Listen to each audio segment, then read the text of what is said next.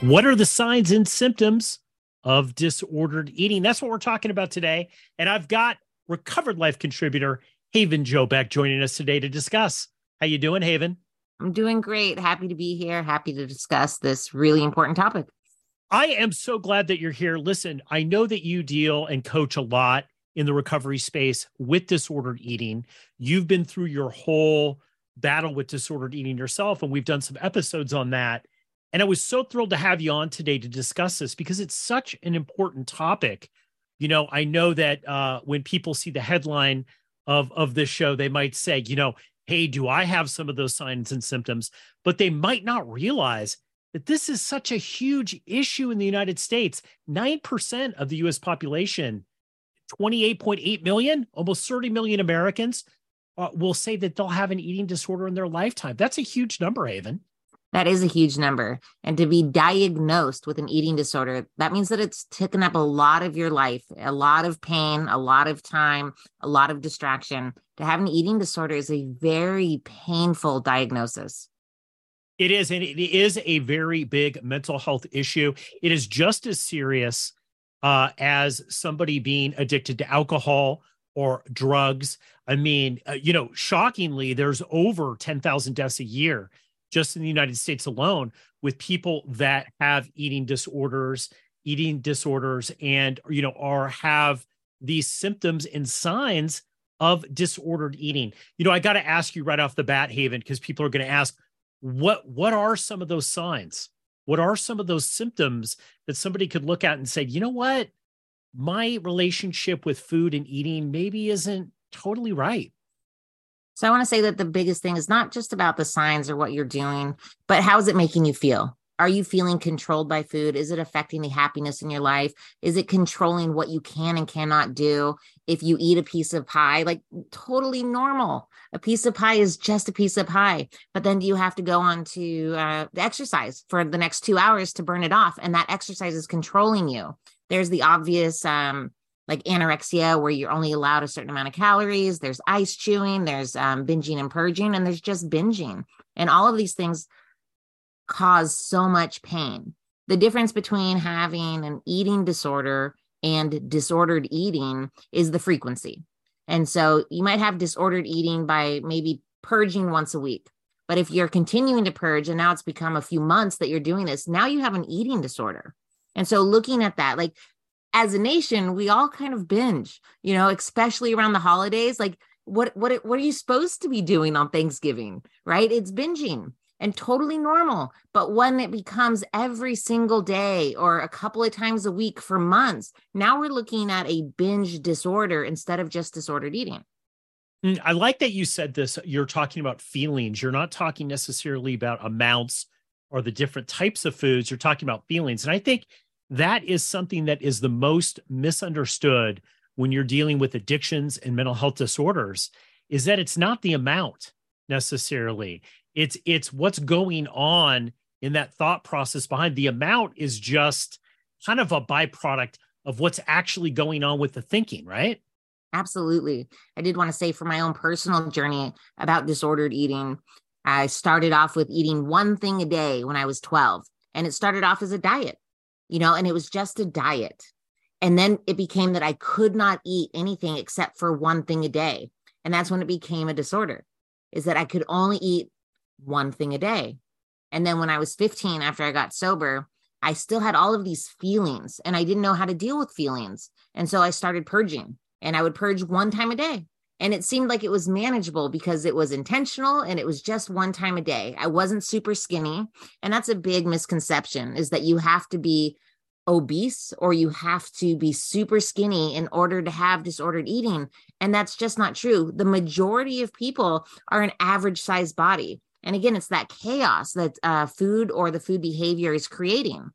Other problems I've had around food are taking diet pills or chewing ice or not being allowed to eat after a certain amount of calories. And now calorie counting is a very normal diet. But when it becomes to that obsessive point where I can't chew a piece of gum without wondering how it's going to affect my calorie count for that day, now I've crossed the line into a calorie counting diet or macros or whatever you want to call it, into being obsessive and compulsive, and it runs my life.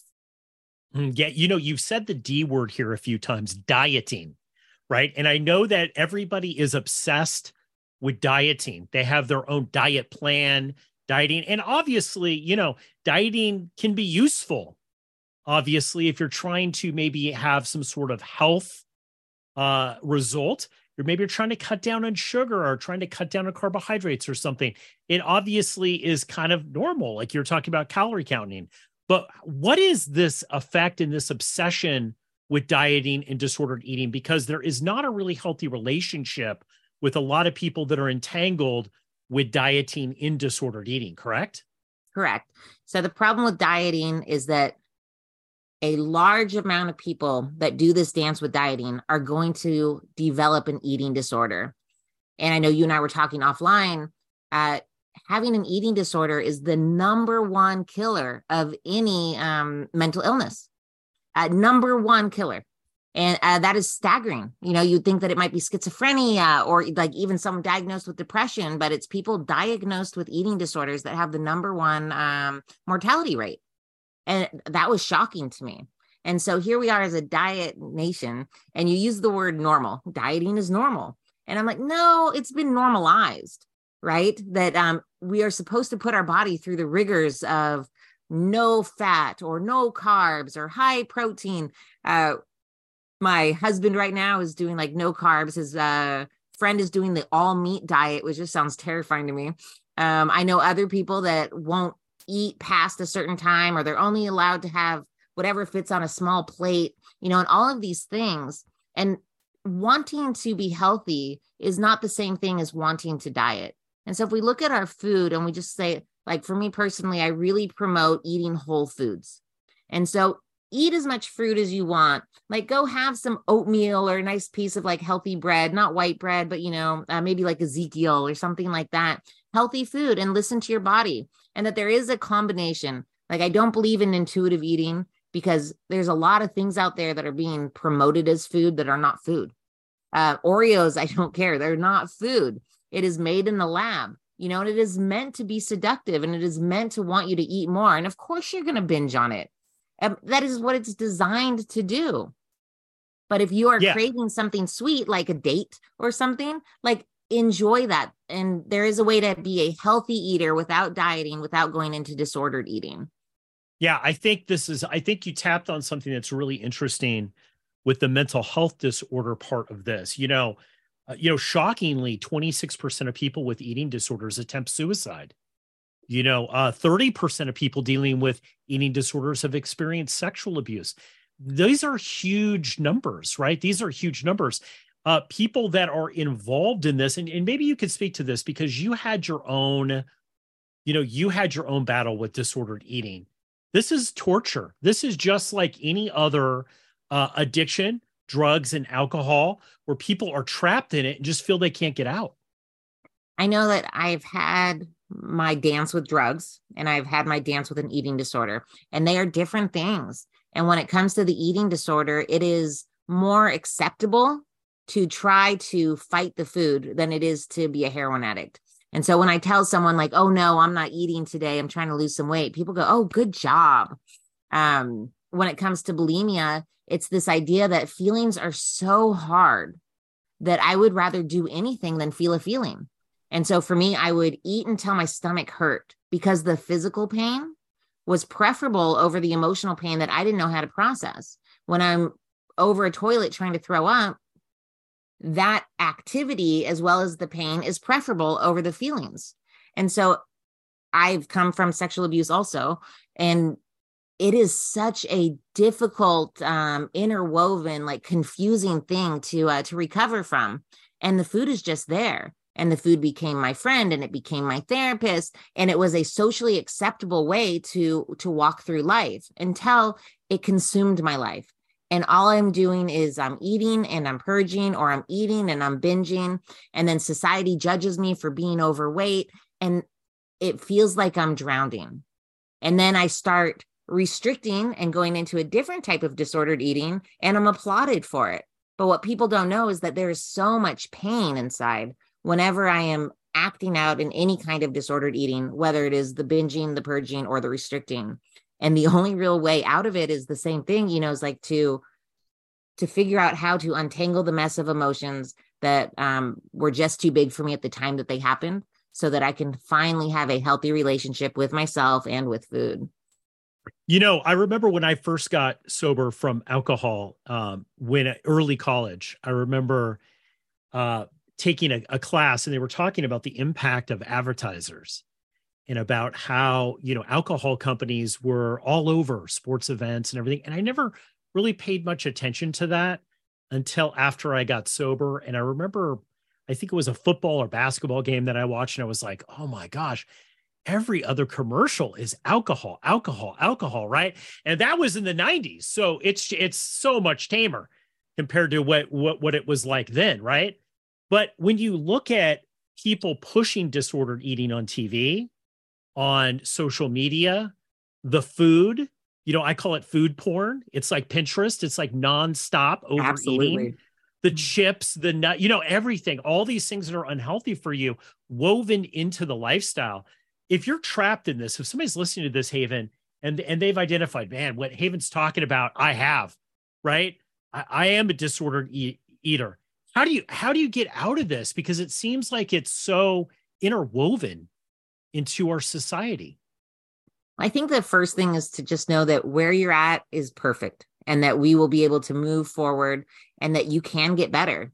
There's little things like having an accountability buddy, going to a party, just like an alcoholic, and say like, don't let me drink. And so you go to a party and say like, okay, if I'm going to eat, like just stick around with me for 30 minutes so that I don't go purge. Or only let me have like one plate of food, because if I have more, I'm going to get stuck in my head about it, and asking for help, because I don't think that as human beings, we're meant to go through any of this journey alone. But when the eating disorder is activated, it feels very lonely. There doesn't have to be like, you don't have to say goodbye to your favorite foods in order to recover. All you have to do, is start having a healthy relationship with yourself, and it'll start reflecting in the food choices that you make. There's just so many different ways to get better, but to know that you're not alone, and that most people at some time in their life are going to have had this battle, that it's rare that somebody has not had their own dance with disordered eating, and that most people that seek relief can find it. So there is help out there, is what Haven is saying. There is help out there.